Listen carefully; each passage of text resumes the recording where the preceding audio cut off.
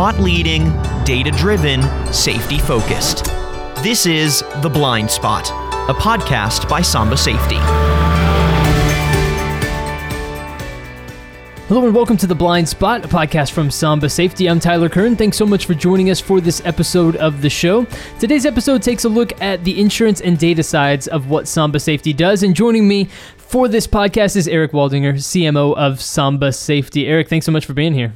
Thanks for having me. Appreciate it, as always. It's always good to talk to you, Eric. And, we've done a lot of podcasts like this, and we've talked a lot about a number of topics that Samba Safety covers. And we've touched on data a number of different times, but we've never really devoted an entire episode to data. So tell me about the importance of data in what Samba Safety does. Yeah, it's a great question. One of the things that we really pride ourselves on is being a data-first company. And as an organization, over 22 years of experience, we've been able to collect a great deal of data from motor vehicle records, from everything across the board. And so when we look at our data and we look at what it tells us, we recognize that data is not only important to help operationalize the way in which you improve your safety culture, but it also has some significant impact to the bottom line. And so through this, we've got a pretty advanced data science team that focuses a lot, not just on analytics, but also on predictive analytics. And, some of the things that we see, if you just look on a regular basis, what the data is telling us is that, when you put in driver monitoring or you put in a monitoring system, and I'm not talking telematics here, you can reduce your monthly violations on average by 22%. You can reduce your crashes 14%. And then you can also have a 30% reduction in your company risk profile events. And so what all of that means is if you can look at the data and you understand who your good drivers are, who your medium drivers are, who your bad drivers are, that data is going to not only tell you how they have driven in the past, but is also a very predictive way for us to look at the future. But it also tells us a whole bunch of other things. And we can dive more into that, but being able to take all this data, be able to look at it, be able to understand motor vehicle record data, look at crash and claims data, look at telematics data, put it all in one area. And the future of driver monitoring is really being able to understand all of the key data points and be able to get intervention before accidents or crashes actually happen.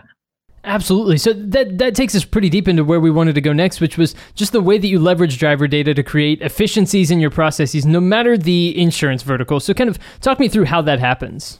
Yeah. So, let me just kind of start with some of the overall trends that we see just in a basic profile. Sure. Across the board, 94% of crashes, as we've talked about, are the result of human behavior.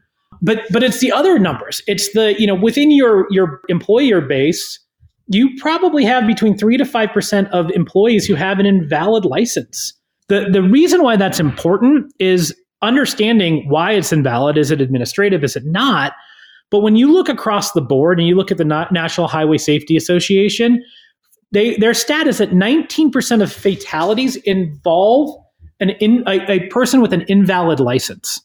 There is a huge precursor to, do you have a valid or invalid license? And are you not only going to get into a crash, but what is the severity of that crash? Mm-hmm. The other things are understanding where other areas of fatalities. And again, those are the things you're trying to avoid more than anything else. 26% of fatalities are involved in speeding.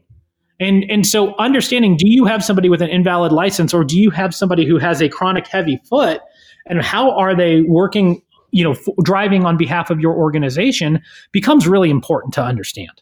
The other thing, though, is understanding the impact of compliance and the time that it takes your staff to be able to look at all these numbers, whether it's combining the CSA data with the MVR data, with telematics, or anything across the board. Understand who's in and out of your compliance, who actually meets those criteria, and how much time are you spending within the day trying to manage your driver pool. Absolutely. That's a great point. And a lot of efficiencies can be created. And it's possible I need to utilize Samba Safety and the data that you provide within my own household, because I think my wife has that chronic lead foot you were talking about. But that's probably a topic for a different podcast. Eric, one of the trends that I've noticed within many businesses is that they know that they need to be collecting and utilizing data to improve their operations, to improve efficiencies like you were speaking of, but they aren't sure what data they should be using and how to turn it into actionable items. So tell me a little bit more about how Samba Safety helps in that regard. Sure. So we look at a couple things. We look at frequency and severity.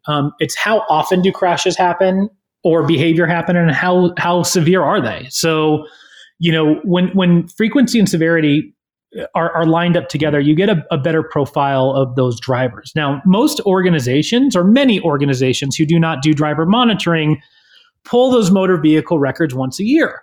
Now, the issue when you pull an MVR once a year is that there's 364 more days where anything can happen. And, so not understanding, again, what violations have occurred, whether they're major or minor, what your accident rates are, your crash rates are, what your action rates are. Understanding a couple key elements really give you the ability to start looking at your driver pool. And then you can say this driver needs training, or this driver needs to be pulled off. Or when it comes to insurance, which is kind of our next topic, what is the exposure that the insurance companies and the carriers are going to have based off of your driver pool? And many organizations are waiting until renewal, or they're waiting until, the insurance, their broker or their agent tells them, hey, you have a problem. By having the correct data, not only are you able to impact the way in which people are driving, but you're also able to get better control around those insurance renewals and making sure that you have a better risk profile. So on the other side of the equation, from the people who just aren't sure what to do with data, maybe a company has a dashboard and they have some data, but and they think that is good enough. What steps can be taken to ensure that the companies and that insurance providers have all the necessary information at their fingertips, and go beyond just the simple dashboard and just the simple, easily accessible numbers? So let me separate this left hand, right hand. On the left hand, when I start looking at the employers, what employers really want to make sure is that they have all the data that they can make the right decisions to lower their risk profile. On the other hand, when we look at the insurers and the insurance carriers, what they want to understand is how to appropriately price that risk, as we talked about before. When you are able to give anonymized data up through all of your employees and all of your drivers and say, look, here's what we see. We understand that we have 3 drivers who are in the red, and these 3 drivers have been suspended, or they have been, here is the mitigation plan that we've put in place. On these other categories of these 20 people, here's who we've kept an eye on, but we've actually seen reduction in violations or in incident rates at X or Y percent. Being able to hand that to your broker or to the carrier and then turns it to the underwriter allows better visibility and allows you to control that process. The biggest challenge in insurance for employers is they feel like many times they don't have control of the process. Also, on the other hand, the underwriters are making the best decisions they can with not all of the information. And so just pulling motor vehicle records isn't necessarily end all and be all. It doesn't necessarily tell you what the predictive analytics are going to look like, what the book will look like in 12 months, what it's going to look like in 6 months, or what it looks like tomorrow. And so it's always a snapshot in time. And what we're moving towards, when you look at some of the products that we've launched out recently through our performance dashboard and through some of the other areas, it's really about being able to move towards that predictive analytics and be able to really get a much better 360-degree view of those drivers.